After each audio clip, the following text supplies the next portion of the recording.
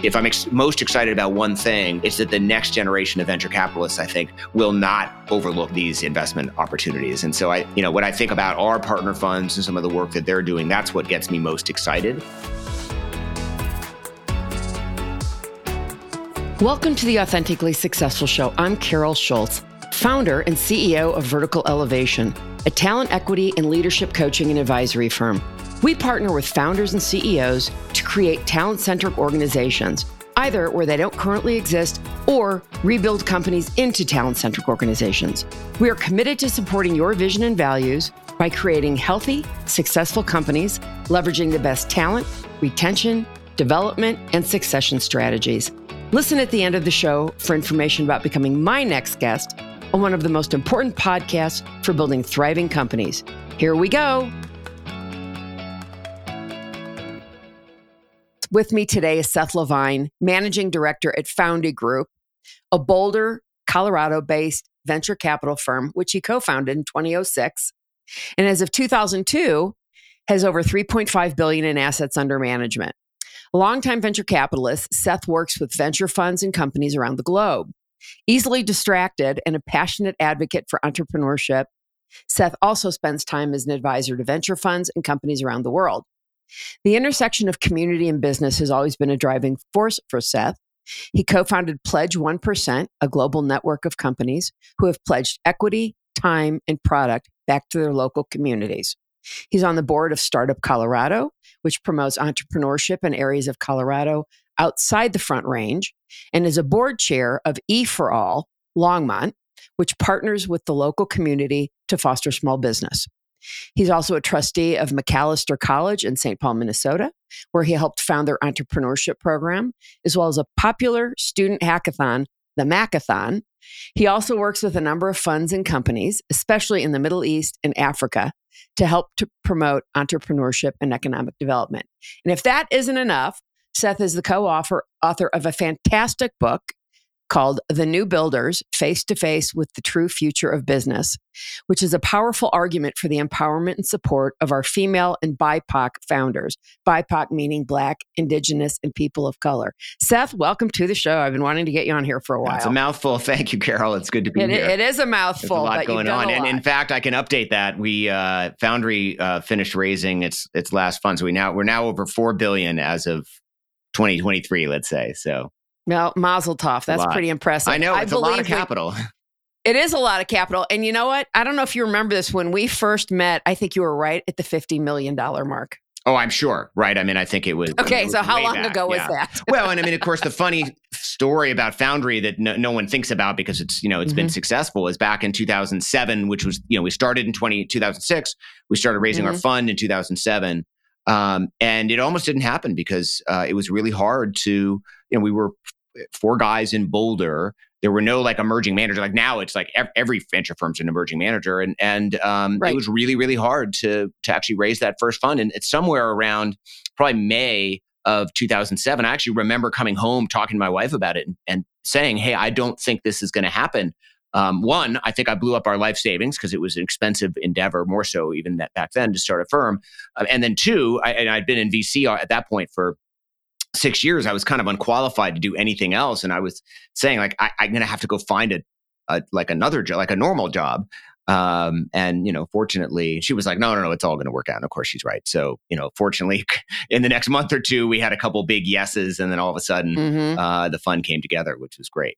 Well, that's great. And we'll talk more about that. So, I kind of want to start past and come to present. So you got your bachelor's in 1994, and then just 7 years later became a venture capitalist and, went to your first firm, Mobius Venture Capital. And, as you just said, in late 2006, you co-founded Foundry with your 3 partners, Brad Feld, Chris Moody, and Ryan McIntyre. Tell me a little bit about your journey from getting out of school through your first job in venture capital, how that happened for you, and again, and then coming to Foundry and how you met these other three. Yeah, absolutely. And it was Brad, Ryan, and Jason Mendelson actually. Chris Moody, who's a current partner, but he joined a little later. Got it. Thank you. Yeah. So I went to school in Minnesota, and I had no intention, frankly, of being in business. I was going to be a psychology. I was a psychology major, psychology and economics, as it turned out. But I'd been planning on going into academia. I thought I was going to be a professor. And I had an experience at school that kind of changed my mind on that. And so I was sort of, looking around for what I should do.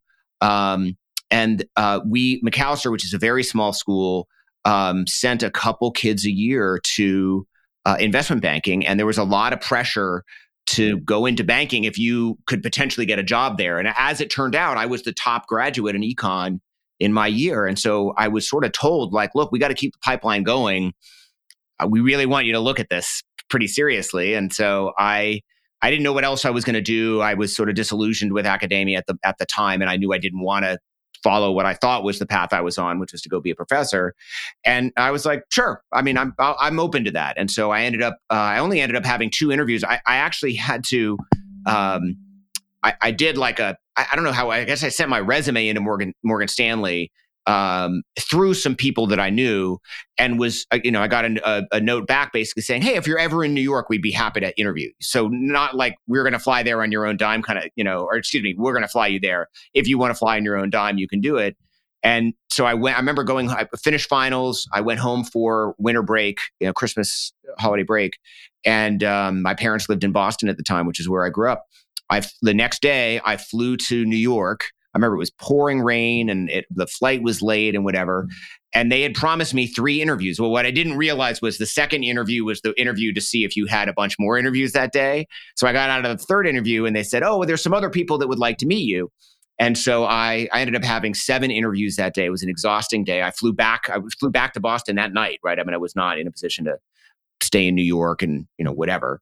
And I remember thinking like it went reasonably well. And, I didn't think about it too much after that. We had the holiday break and I flew back in early January to St. Paul.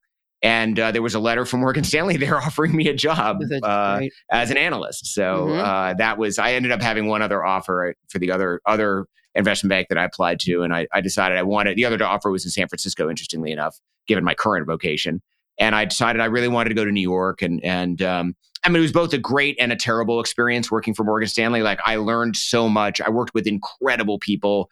I expanded my network exponentially, right? I mean, my business network through Macalester, which really turns out more people in business. But back then it turned out a lot of people that were academics, and, probably 30% of my class went on to get a master's or a PhD. And so it was an incredible experience that way. It was a really sort of tough job, and a lot about being an analyst at an investment bank is just sort of like persevering, right? I mean, these are 100-hour weeks very regularly, and it was challenging. And this was like, I had a computer. It wasn't like the olden days, but you couldn't look up like 10Ks and 10Qs online and things like that. And a lot of the functions that I was doing at the time, I'm sure there's other things that have replaced it that are equally as menial, but now are kind of done by more back office staff. So there was a lot of like pouring through financials, but I learned a ton, and I was fortunate to get taken under the wing by a couple of associates that really kind of taught me finance. I didn't know anything about finance. My econ major was a very theoretical econ major, a lot of econometric math, things like that. And so from that perspective, it was a great opportunity. And they actually offered me a job to skip business school and stay at Morgan, and which was they only made a couple. I think I was one of five people in my class of 135 that got offered that. And I was about to do it. And then one of the guys in the group next to me, one of the other analysts, so 23 years old, had a heart attack, ended up in the hospital. And I don't want to say it was an epiphany. Like, I knew that I wasn't in love with venture, but I liked the idea of they were going to move me to Hong Kong, and it was going to be an interesting experience. And I just thought, what am I doing? Like, this isn't the life that I wanted to live. And so I decided I wanted to move to Colorado. My dad grew up in Colorado. I'd spent all my summers here. And I called up a CEO. I'd happened to work for a company when I was at Morgan that was in Colorado. I called up the CEO and said, Shelby, I'd like to move to Colorado. Is there any job I can do for you?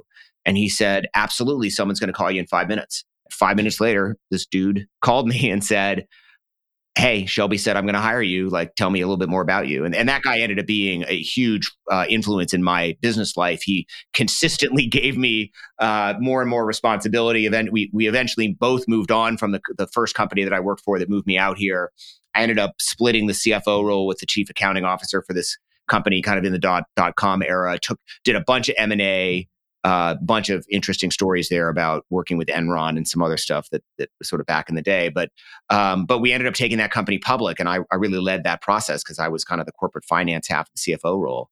And it was just a very heady experience. But eventually I ended up running a pretty large part of that public business. Eventually they decided to focus on just one sliver of their business. And so the rest of the business reported to me for a year. It was a couple hundred, 250 people, $55 million P&L. I was in my, mid to late 20s at this point. So really like way over my skis. But I did a bunch of interesting things there, eventually sold those businesses off, and they had offered me a spot to stay, but I didn't want to do that. And so I had a bunch of friends that were in private equity and venture because, Morgan Stanley, and I'd sort of missed the boat. Like the party was over. Like I showed up in venture when like, it wasn't even what is the cliche? Like the kegs were tapped, like the police had already come and gone. There was actually no party left, right? I was like, I showed up to an empty ballroom and was like, hey, where'd everyone go? But joined venture in late 2001, just in time to actually hit September 11th, right? I mean, I think my first day was like September 5th. And so, less than a week later, the planes crashed into the World Trade Center and everything just kind of changed. But that was my intro to venture. I was fortunate enough to be working for Brad Feld, who's, an unbelievable person. Yeah. I can't imagine a better mentor in venture. And I learned venture by I was his associate. And I shadowed him essentially and went to all of his board meetings and, did all sorts of things with him.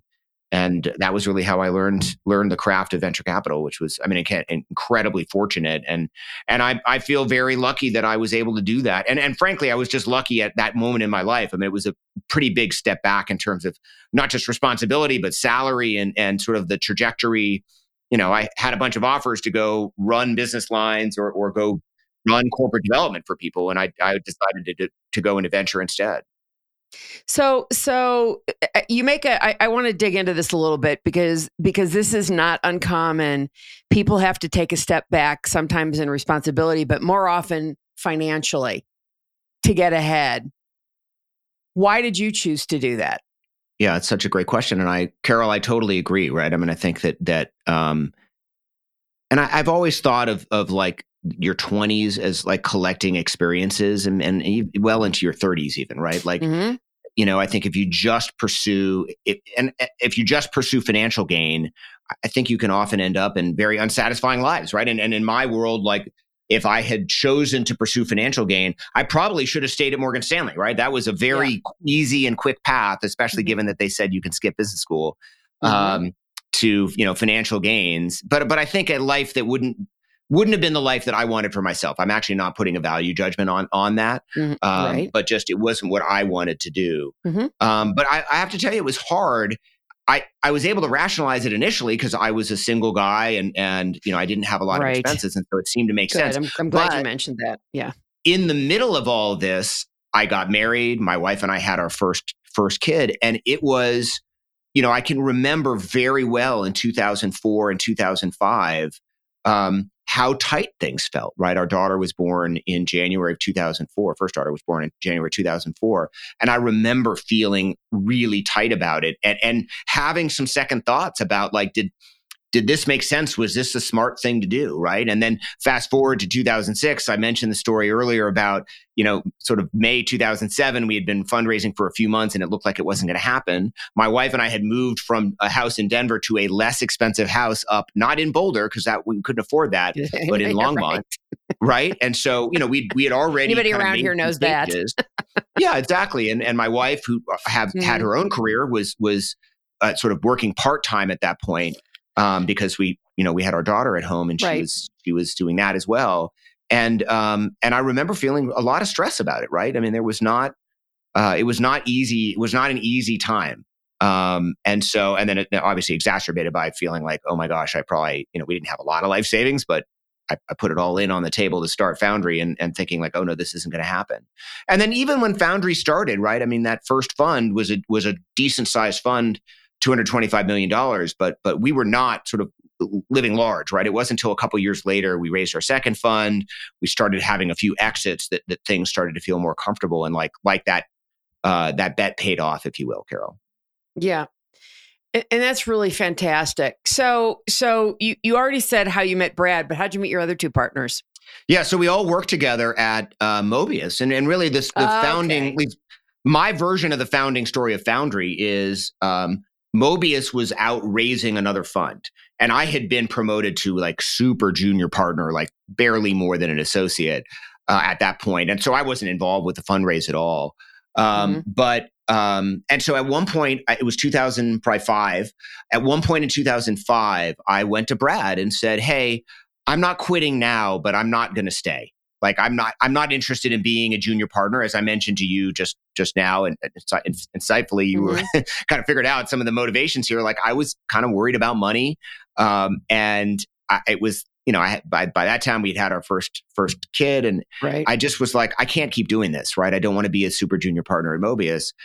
And so he and I had a conversation about it, and he said, look, actually, I don't think we're going to be able to raise this fund. I've been thinking about maybe doing something on my own. Would you be interested in joining me? And I said, yeah, absolutely. If that's what you're thinking about doing, I would love to have that conversation with you.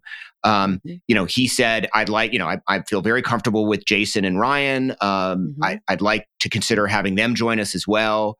But I'd want them to move out. And so we ended up having a conversation with them about that. They moved out in kind of the middle of 2006, which is when we really started working in earnest on Foundry. And back then you had to like write up offering memorandum and things like that to raise venture funds.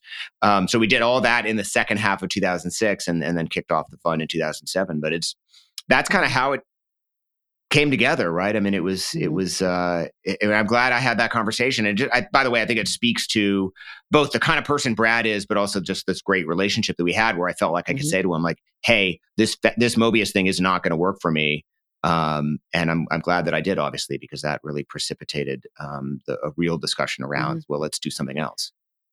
What did you find to be your biggest challenges in raising your first fund?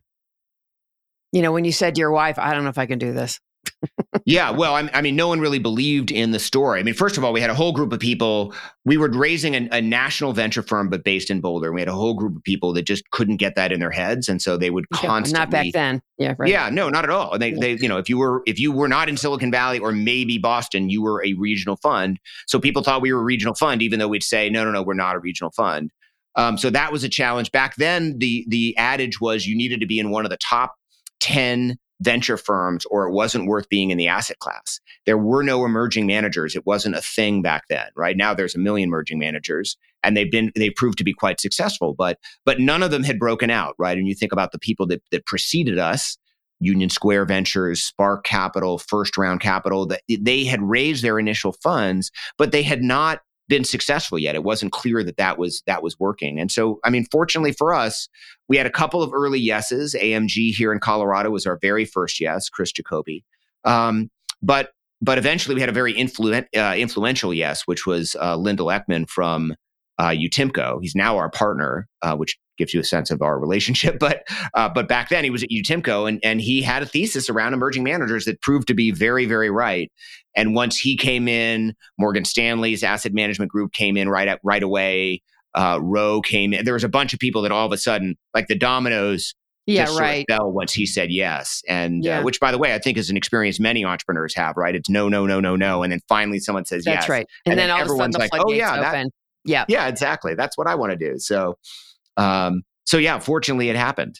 What stage do you typically invest?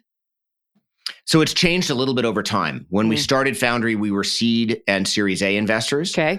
And we were that we sort of were on a cadence of raising a fund every 3 years. So it's 2007, 2010, 13, 16. We layered in essentially an opportunity fund in the middle of that to invest in growth companies or growth stages of existing portfolio companies. But in 2016, Lyndall joined us. and we decided to kind of change Foundry a little bit, and we started investing not just in companies but also in other venture funds. We now have a portfolio of, I think we're up to 47 fund managers, typically $100 million or less in fund size. Pretty diverse set of managers, actually. It's mostly people on their first, second, or third funds. There's a couple of exceptions in there for some people that we've known for a really long time. And so what's happened is now we tend to let those funds do the seed and maybe even Series A rounds. And of course, what seed means today is different than what it meant back then. So, these things are shifting a little bit, but we let them do that. And then we tend to come in at maybe the Series A or even the Series B. In fact, we've been doing some more later stage investing as well, late for us, which would be sort of, call it a $150 to $500 million valuation. I know it's a big range, but so we're willing to do some later stage stuff. Seth, what's the distinction that you just made about seed then is not what seed is now? Well, my very first seed deal, Carol, and you'll appreciate this because you were around back then, and we were friends back then, actually. But the very first seed deal I did was a company called AdMeld, which essentially was the company that invented real-time bidding as an sort of an ad exchange concept. And we split the round with Spark Capital. The seed round was $1 million. We each did $500,000, and the post money was $3 million. To give you a sense for what it was like. And by the way, that company 4 years later was bought by Google for $400 million, right? So that was a very successful round. But that's what seed investing was back then, right? I mean, it was, amazing. And when the economics shifted is when we started thinking like, maybe we should let the rest of the market do that, and we can come in with a little bit more information. And then obviously we believe that we have kind of the inside track, given that we are very close with the 47 partner funds that we've invested in. So we get a lot of information from them. There's nearly 3,000 businesses, Carol, that are in our look-through portfolio. And that doesn't even count Techstars, right? Where Brad was a co-founder and where we're both early on personal investors and then later fund investors, right? That alone has probably 5,000 companies in the network. So it's a really, really big look-through portfolio, which gives us a lot of opportunity to get information about companies and really kind of decide where we want to place our bets. What would you say, because there's just, people thinking there are so many venture firms out there. What's the competitive nature of the business?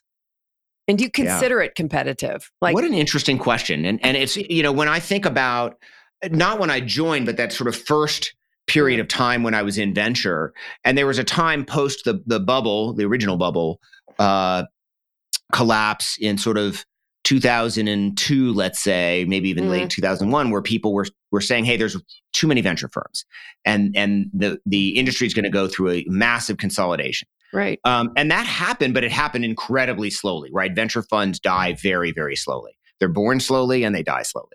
But it ultimately happened. And by sort of 2007, 2008, there were far fewer funds than there were back in 2001. And then since the kind of the end of the Great Recession, so call it 2011 or so, but particularly 2012 till 2021, there was again, another huge expansion of venture firms.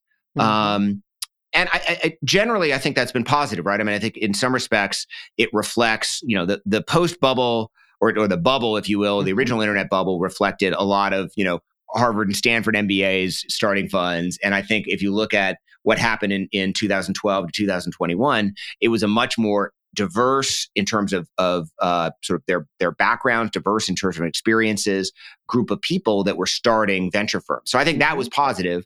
Now, that said, it probably is a bit more competitive out there.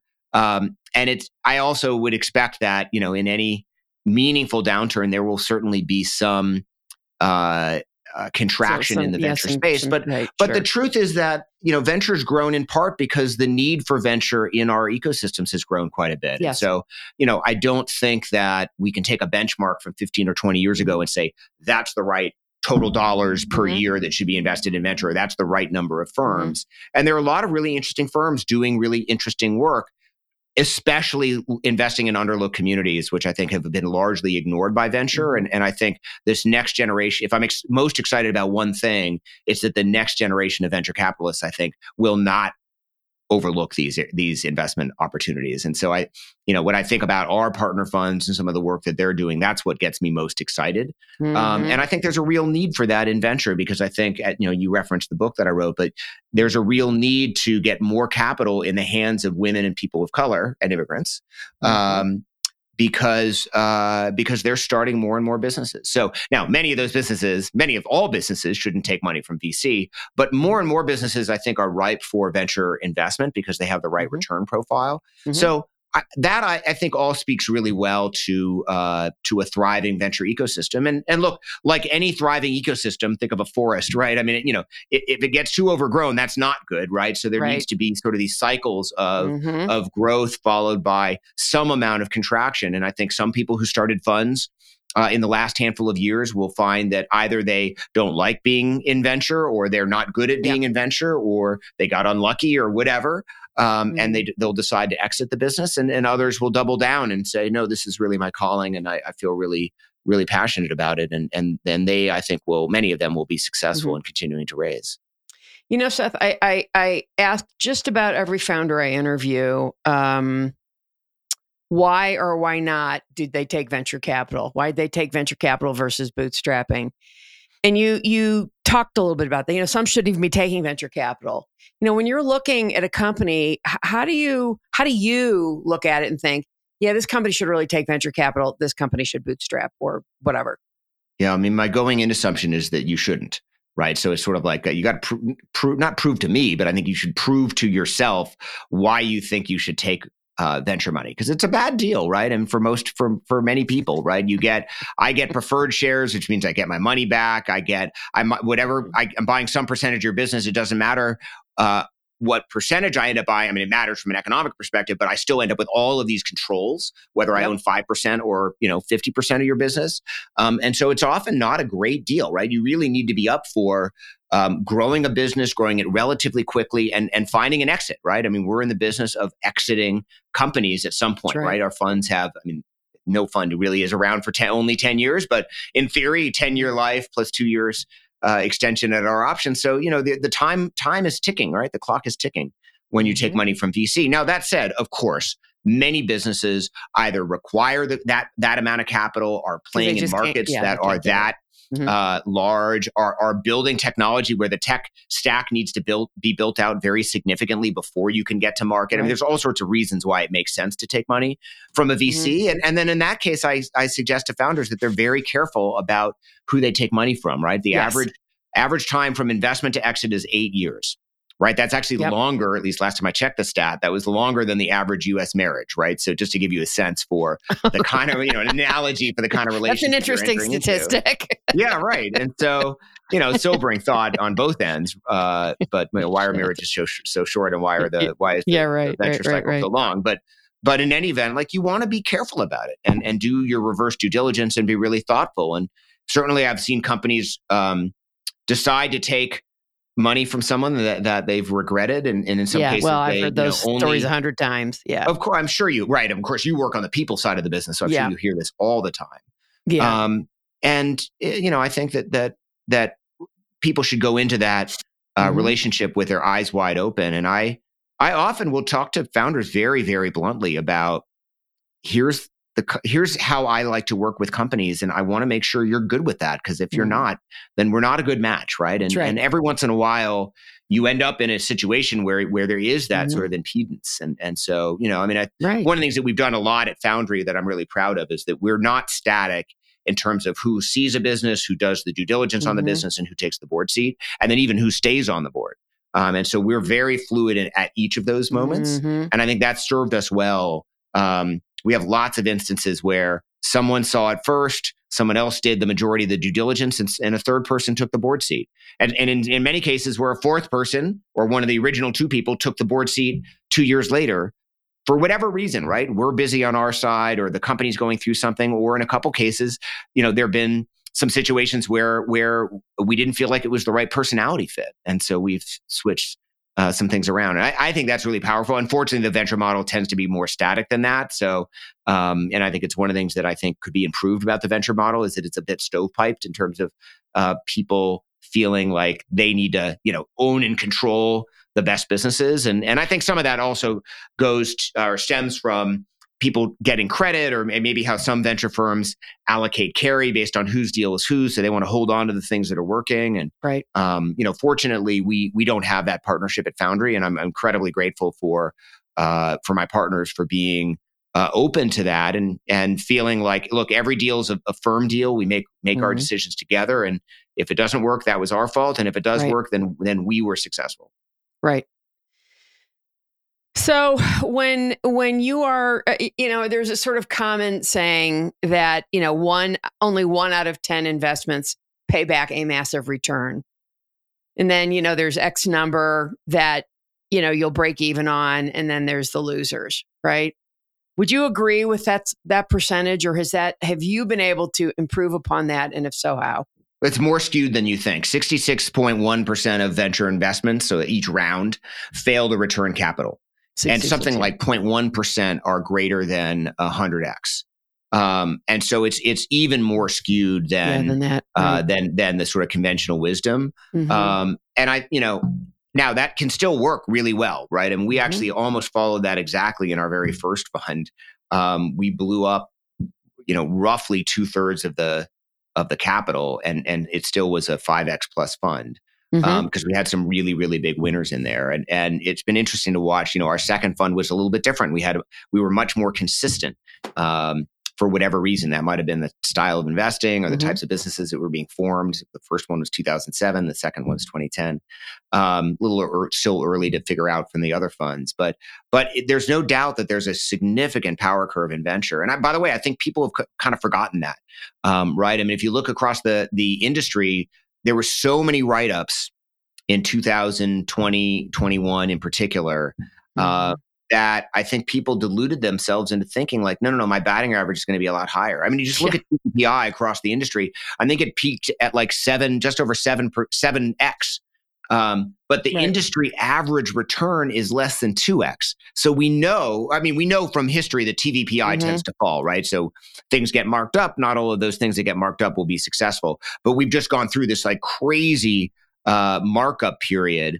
And we're only just starting to see that kind of come back to reality. Now, maybe it's an incredible vintage and it does, I don't know, 3x, right? Which would be a huge improvement over the kind of historic average. Again, I'm talking industry-wide, right? Of course, there will be individual funds that do that on a regular basis. But that means there's still more than 50%, right? The market's still going to fall more than 50% from where it's marked today to where it eventually ends up. And if it falls back to more historical norms, and there's no particular reason to believe that it won't be at least somewhere in that range, right? I mean, there's always vintages that are better than others. And so, there may be some specific years in there that are a bit better. But there's a bit of a reality check that's yet to come. And I think that'll be challenging, right? I mean, the truth is we haven't really had a pullback since 2008-9, right? And most people in venture today weren't in business, and if they were, they certainly weren't in venture in that time period. By the way, let alone people that were in venture in 2000 and 2001, right? I'm dating myself because I'm old now. Yeah. BC, but none of us get any younger. Yeah. Unfortunately, we don't, right? Yeah, right. So if you look, if you could point to, so somebody sends you their pitch deck and, their spiel, here's what we're up to. At a high level, I know it's far more complicated. At a high level, what are like the top 3 or 4 things that you are looking for in a company, a product, whatever that might be, for you to say, okay, let's dig into this deeper? I'm looking for a founder that is passionate about the product that they're selling and specifically the problem that they're solving, right? So I start with that. Right. That's what I always say. It's the number one thing. They got to have a problem that you need to solve. A problem you saw, and a problem that they care deeply about, right? I mean, I think that, there are plenty of examples of MBA students sitting around in a conference room doing a whiteboard and coming up with a good company. But the founders that we tend to gravitate for are people that sort of have a lived experience around something, and they really passionately want to see something changed. And so that's the thing we look for first. And then obviously from there, do we think it's an interesting market that's going in an interesting direction? Do we think it's a big market, right? Or has the potential to be a big market? It doesn't have to be today, but it could be at some point in the future. Do we believe that they're playing into a trend that's a positive trend? Do we think that there are a lot of customers that they can access at a reasonable acquisition cost in this market? And then finally, what do we need to believe in order for this to be a big outcome, right? We've got big funds. Now we've combined our funds together. So the fund of funds is part of the direct investment fund. So, our latest fund was $500 million. We need companies that can be pretty big in order to move the needle on that. And so we always ask ourselves, well, what do we need to believe in order for this to be a big outcome? And by the way, we don't just ask ourselves that in the first round. We have to ask ourselves that every time we put capital into a business at some valuation. What do we need to believe in order for this to be a big outcome? And that's an explicit conversation that we have as a partnership that I would certainly encourage VCs that are listening. That I think that's a really important question to be able to answer, and entrepreneurs for that matter, right? In some respects, they've got the harder bargain because they're not just putting in sort of their own capital, either directly or in the form of opportunity cost, doing something else, but they're also putting in, this immense amount of time and effort and believing that it's going to be an outcome. Well, what do you need to believe in order for it to be a really, really big outcome? Right. So I had somebody say to me not long ago, venture invests in teams, not individuals. What do you think about that? I think that, yeah, right. That's sort of the cliche, right? I love when people are like, "Well, I'd rather have a great team than a great idea," and I'm like, "No, you wouldn't. You'd rather have a great team." I totally disagree. Yeah, right. Right. Like you want both. Like, of course, you don't want a crappy team, but you hire all your relatives and friends. Yeah, right. You definitely want a good team and a good idea, right? Now, of course, there's plenty of very famous examples of companies kind of shifting their ideas. So in some respects, I think what they're really saying is it's easier to shift the idea than it is to shift the team. And I agree with that. But absolutely, of course, we invest in teams. And so that's, we do a decent amount of due diligence on the people that we work with. Foundry has forever had the sort of no assholes rule, as we talk about explicitly. Haven't 100% gotten that right, by the way. Occasionally we end up with some people that didn't quite work, but it's a small number of the, I don't know what it's been now, 120 businesses we've invested in. Maybe it's more than that. We've had a few that didn't quite, didn't turn out to be the kind of people we thought that they would be. But we do spend a decent amount of time trying to figure that out. So what did you miss in those cases, do you think? That somebody turned out to be like just an asshole or whatever? Or in a couple cases, kind of like a crook, right? We ended up with a couple people that tried to sort of defraud companies. I asked myself a lot. One of those was one of the companies that I was primary on. We ended up forcing this co-founder out of the business, and the company ultimately was very successful. It was sold a couple years ago. But the co-founder fortunately really stepped up and was also kind of hoodwinked on it. But I do ask myself, like, are there signs that we could have caught? And probably, right? If I'm being honest and blunt and self-reflective, like, I probably had a couple questions as I think about this situation, maybe a couple of the others. But I think sometimes that's going to happen, right? You only get to spend so much time with folks. And I will say, Carol, one of the things I didn't like about the last couple of years, made me very uncomfortable, was how little time we had to really evaluate investments. And in that case, we're relying a lot on our partner fund. So I think that model helped serve us when markets were moving that quickly. But I'm not the kind of person that likes to meet a company on a Monday and, by the following Thursday have to have a term sheet or not.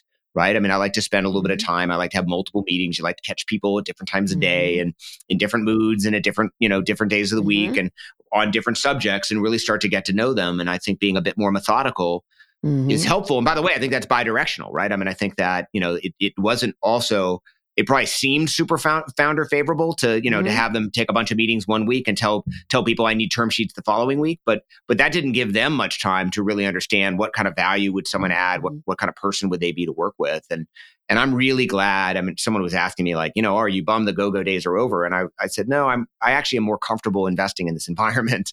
And, look, our job ultimately is to get exits, and you pick your moments for that. And favorable markets are great for exits. And fortunately, Foundry was able to have a large number of exits over the last couple of years. But overall, I'm a little more comfortable in more of a normal market. So no, I don't want a recession. That's not good for lots of parts of the business and lots of parts of our economy. Let's not even get into that conversation. Yeah. Well, fair enough. Okay. We won't say the R word then.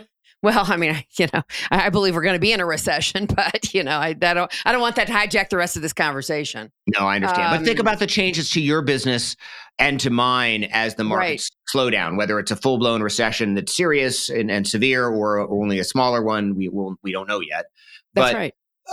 Managing people, your business, managing investments, my business is very different in a world of full employment, in a world where things are moving too quickly and people are making emotional decisions rather than rational decisions. And I think that there is some benefit to kind of pulling back from that just a touch, right? And for people to be able to make kind of better decisions. And by the way, I think that's true for employees who, I'm sure you counsel this to people, right? I mean, and you asked me this question very directly, like, in terms of trading off dollars for the job, but taking the highest price offer maybe isn't always the right thing to do. Well, I literally was interviewed yesterday and had that exact conversation with the person interviewing me.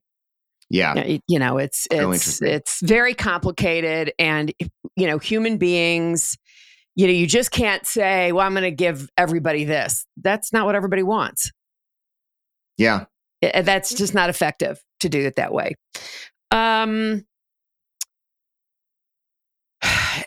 Do you have any preference, Seth, to a single or co-founder situation? I think that I have a preference for strong teams. I've had great luck with companies that have had single founders. Okay. I've had good luck also with co-founders. I think if I were to start a business, I would start it with someone else. I think being a founder can be quite lonely. And I think ultimately having someone that you can bounce ideas off of, I think is ultimately helpful. I know I rely on my partners a lot. I mean, venture is kind of a solo business in some respects, but in many respects, I lean on my partners to give me advice and to sanity check things. And I think founders are the same way. So, if you look at, for example, Techstars, right, which is a model we know so well, they have a huge bias towards teams. And I think that that's based on experience of seeing better and more successful outcomes with companies that are started by multiple people. And when you think about teams, Seth, when people come to you, is everyone on the team already in 100%, or some of them, if not all of them, still have their other job until they get funded? Yeah. So when we were doing seed investing, where we invest, which is primarily Series A or even Series B, everyone's full time. Of course. But it's very back common to when you were doing the earlier stage. Yeah. Yeah, exactly. Which I think is what you're asking, and it's very common that people who have not raised money yet, and can't pay themselves, are not in a position to quit their day jobs. And by the way, I think it's really important, especially as you think about investing in sort of socioeconomically diverse founders, right? I mean, if you only want to invest in rich people, then you have to insist that they've quit their job already. But the truth is, many people can't afford to do that, right? Of course they have families or other responsibilities, and that's fine, right? It should not be a prerequisite. We certainly see this at Techstars. There are tons of founders that apply for Techstars who have not quit their day jobs yet, which is totally fine. Yeah. Well, that's completely reasonable. How do people typically connect with Foundry? I mean, that are looking for money? Are they just, they say, oh, here's Seth Levine, I'll send him an email, know? It's funny. I got an email from someone yesterday, which I kind of laughed at it. I get these, probably once a week or something like that. Yeah. And someone emails me and says, hi, I'd like to pitch Foundry. How can I send you my business plan? Right. So they already have my email, right? And I always send them a note back and say, you can just send it to me here, right? I mean, that's like, there's That's no, really funny. there's no like some form to fill out or whatever. I mean, I know some VCs But have that, some companies, some firms do have that, in fact. Some, yeah, that's true. Some do prefer it, but they tend to be pretty clear on their website, like, hey, if you want to reach us, fill out our form. Right. And we're the opposite, right? We've got our emails in many places, and so that's generally how people want to reach us. I mean, I do sometimes have to say to people, like, look, just to be clear, we see 8,000 business opportunities a year. We're mostly investing behind our partner funds, not totally, but mostly. And so, there's a lot of, hey, this is interesting, but it's not something I can take a look at right now. Yeah. There's a lot of that, but occasionally I see something that's interesting and I'll pass it on to one of our partner funds because it's too early for us or it's something I think they might specifically be interested in. I would say that you're much more likely to get a thoughtful email back if you send a thoughtful email. So I respond to everyone who emails me with the caveat that I don't respond to people that send a note to Mobius Venture Capital because they've been out of business now since 2005 and why people can't figure that out. And I don't send emails back to people that say, to whom it may concern or dear investor.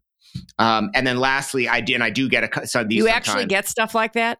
Yeah. all the time. Oh my God. I don't respond to people who are clearly just emailing all of us and then they forget to replace, Chris Moody's name with mine. And so it says, hey, Chris, and I just delete because it's like, hey, if you can't take the time to you know what, you are preaching to the choir, pal. And I'm really glad to hear you say that because, for my own business, I get constantly spammed all week long. Yeah. Emails, LinkedIn, they're making grammatical errors, punctuation errors, hi, comma, really? Delete. Yeah, right. You can't exactly. my name. Come on. I totally agree, Carol, right? I mean, I think that people should chaps my ass to no extent. I tell people all the time, like, you're so much better sending 20 thoughtful emails than 100 essentially spam emails. I completely agree. It's quality, not quantity. Absolutely. Absolutely. So I mean, I'm glad to hear you confirm that because that is what I tell people all the time. You and I talked not long ago about a founder that I'm now doing some work for. And, I've had to rewrite emails for him. Yeah. He just. Well, thank God you're there, right? To be able to help him, right? I mean, otherwise... that's, right. And you look, founders don't have any money, right? So, the reality is that, if he didn't have somebody like me to say, you can't say this is not the right way to say this is too gimmicky, whatever, just, get to the point. Don't blow sunshine up anybody's skirt, Yeah. It is just have some integrity and some authenticity. Yeah. That's really anybody cares about. That doesn't mean they're going to invest in you, but at least they'll read your email. Yeah, and in my case, I will respond to everyone who sends me a real email. My other favorite, I'm sure you get these all the time, are I hope you're well. Like it starts with I hope you're well, I mean, from people that I don't know. And the email program I use, I can see immediately when I pull up an email, I can see on the right sidebar whether they've emailed me before and when. And so I can tell if it's someone, right? Because I have 20,000 contacts in my contact. Like, of course, I don't remember everyone that I've ever connected with or whatever. Right. Well, same and so, but it'll show it up. It'll show up, and I can see. By the way, I can also see if it's the same person who's emailed me 3 times about the same business. And I can send that back and say, hey, we've already had a back and forth on this. That happens probably once a week. But I can also see like, okay, here's this person who's pretending like we're best buds. And I can see that we've never had a connection of any kind. Yeah. Before we finish up, I want to talk a little bit about your book, Seth. Yeah, thank you. Tell me a little bit about the impetus behind this. Your co-author, Elizabeth McBride, how you met her and where this idea came up and what has gotten you so passionate about this. Yeah, it's really become a calling, Carol, as you know, because we've talked about it a number of times. I met Elizabeth because we both shared an interest in Palestine, actually. She was doing some reporting over there. I mean, this is probably 7 years ago now.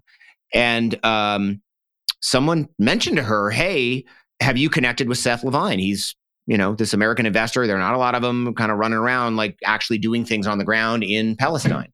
And Sorry, the dogs got up behind me.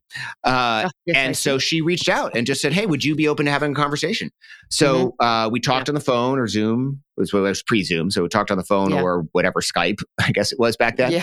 And really hit it off. And then maybe a couple months later, she was coming through Boulder and she asked if we could sit down. We had another conversation and we just started kind of talking regularly and really sharing stories of entrepreneurs doing interesting things around the world, right? But primarily in the Middle East, which was just, where the area that we connected from. And one time she was coming through Boulder and but to your question about teams, I'd sort of had it in my head that I wanted to write a book. My partner Brad's written a number of them. He and Jason wrote a book together that was very successful, Venture Deals, that many people have read. I would highly recommend. And I sort of had it in my head I wanted to write a book, and I just sort of pitched it to Elizabeth. And she'd been a journalist for a long time, but she also had not written a book. And I just said, "Hey, what do you think?" And I was thinking about we should tell the stories of founders that are a little out of the limelight. We were going to call it Faces of Entrepreneurship. It was almost going to be a coffee table style, pictures and stories and kind of a lighthearted book. And she was like, "That sounds great. I'd love to do that." So we started doing research on it. And it turned out that venture capital was in this entrepreneurship was in this real state of decline. And we had no idea. And so in part, it was declining because we were not doing a good job of supporting the next generation of entrepreneurs, women and people of color. Women start businesses. More than half of all new businesses are started by women. And 64% of women started businesses are started by Black women, right? So people of color are starting businesses at an incredible rate. There's all sorts of reasons for that we could get into, but probably for a longer discussion. And so we thought, wow, this is really interesting. We've come across something that was not what we expected. So we took that back to a bunch of our friends and just said, "Hey, this is what we're coming up with. What do you think?" And almost to a person, they said, "Oh, well, we think your data are wrong. That's not right. Venture is thriving." And we're like, "Yeah, well, venture is thriving, but venture is not for women and people of color." Yeah, right. And by the way, ask Black women whether venture is thriving for them, and the answer is a resounding hell no. Yeah. By the way, still is, even though it's still not thriving for them, even though we're talking about it more. And that was when we really said, okay, now we're really onto something. So not only do we find something interesting, but no one even believes it. And so we decided to write about that. It became a bunch more serious, and it became again, as we were saying, it became a real passion project. So we spent about a year doing interviews for it, and then we started writing it up really in the sort of late spring of 2020. And of course, COVID was just hitting. Which was a good time to be doing that. Well, it turned out to be a great time to, if I wanted to take 2 days a week and write, it was nice to not be traveling. Exactly. And so, right. But it also was very urgent, right? Because 40% of Black and Brown owned businesses went out of business in the first 3 months of COVID. God, so horrible. It was, the trends we were talking about, especially early on in COVID, looked like they were going to be massively exacerbated. Yep. Now, COVID took a weird trajectory in terms of, consumer spending and things like that. And businesses were able to reconstitute themselves. And it turned out to be a little bit of a sort of resurgence of entrepreneurship, also because we threw a lot of money into the economy as well. And I think that helped. But we wrote it very, very quickly because we felt this urgency about getting the story out. And it's been incredibly well received. I'm so proud of the work that we've done, and we've influenced a bunch of policies and sort of things at the government level. We've sold a bunch of books, which is not, it's not a wonky book. It's actually more of a book of stories with sort of almost like a Malcolm Gladwell, if I can take that leap style, presentation of studies and interesting facts and background and figures. But it's still a pretty specific subject, and it's been great to see how well received it's been. So it's been an incredible journey, Carol. I've really loved it. Awesome. So, and you are writing a follow-up book. Tell me a little bit about that. Yeah, we are. We just started doing interviews on this. It'll be a little bit of a project, but perhaps once it's published, I can come back and talk about it. I'm writing with Elizabeth. We write well together. And we're going to explore the sort of evolving, changing nature of capitalism. From actually think capitalism has sort of evolved all throughout history, but in the last 50 years, we've been living under a very specific style of capitalism, which is shareholder capitalism that was personified by Milton Friedman and shareholder primacy. And that's been changing over the last handful of years, right? The CEO Roundtable comes out in 2018 and says, actually, we are the leaders of these, several hundred big businesses, and we think that we should be thinking about more than just our shareholders as we think about creating value. You have various companies that are, making very public announcements about how they're supporting community or how they're supporting their workforce. You've got the rise of the B Corp movement and Just Capital and all sorts of other ways of kind of measuring whether companies are living up to their values. And then you have a whole generation of people entering the workforce that are saying, hey, no, this is stuff I care about. I want to know what the company I work for believes in.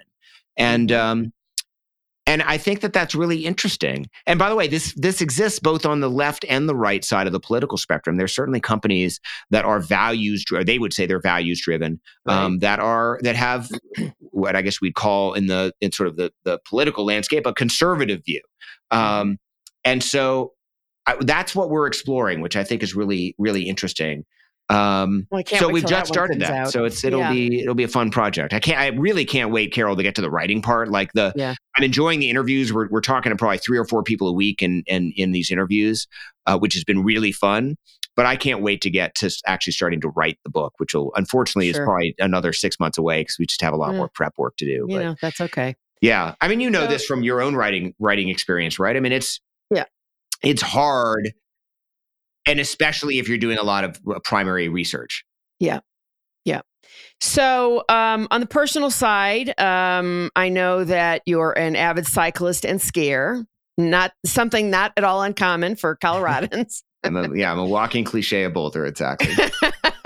Right. I always say it's, great living in America's playground, right? There's a lot to do here outside. Absolutely. What else do you do with your time when you're not working? Yeah, well, so my wife and I have 3 kids, so there's that. They're getting older now. My daughters are now in college, just started college. So there's plenty of that. We love to travel, and so we do quite a bit of that. And I missed that during COVID. We're happy to get back to that, which has been really, really nice.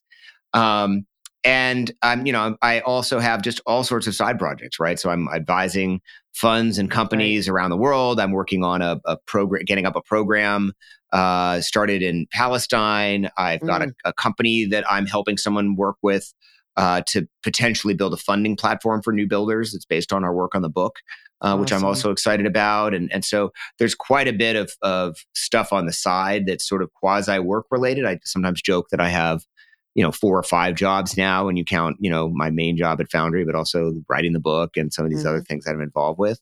I'm really passionate about trying to spread entrepreneurship into other communities, support for entrepreneurship, I should say, into other communities, right? They're already incredible entrepreneurs, but we don't do a good job of supporting them. So there's a lot of that. And then, occasionally you gotta sleep and as I mentioned, spend time with my family. So that's been, and COVID has been a real reminder for why those things are important. I'm sure you did as well. We spent a lot of time as a family. My wife and I spent a lot of time together walking and was having lived a life for 25 years of a lot of travel and all of a sudden not going anywhere was really, really different. Yeah, I can imagine. So, well, Seth Levine, Managing Director of Foundry Group, I'm so glad to have you on the show. Thank you for all your wisdom and your generosity. And it's great talking to you as always. Thank you for having me, Carol. And I just thank you for the thoughtful questions. And I've so enjoyed our now, 20-year friendship. So thank you. Thank you for listening to Authentically Successful. If you are a successful founder or CEO who would like to be on this program, please visit verticalelevation.com/podcast/apply. If you learned something from this interview and it made a difference, please share it on LinkedIn or Twitter. You can also do a quick screenshot with your phone and text it to a friend. And if you know of someone who would be a great guest, tag them on LinkedIn or Twitter to let them know about the show and include the hashtag Authentically Successful. I love seeing your posts and great suggestions. Lastly, we are regularly putting out new episodes and content. And to make sure you don't miss any episodes, please subscribe. Your thumbs up, ratings, and reviews go a long way to help promote the show and mean a lot to me and my team. If you want to know more, go to our website, verticalelevation.com, or follow me on LinkedIn. This is Carol Schultz. Thanks again for listening, and see you next time.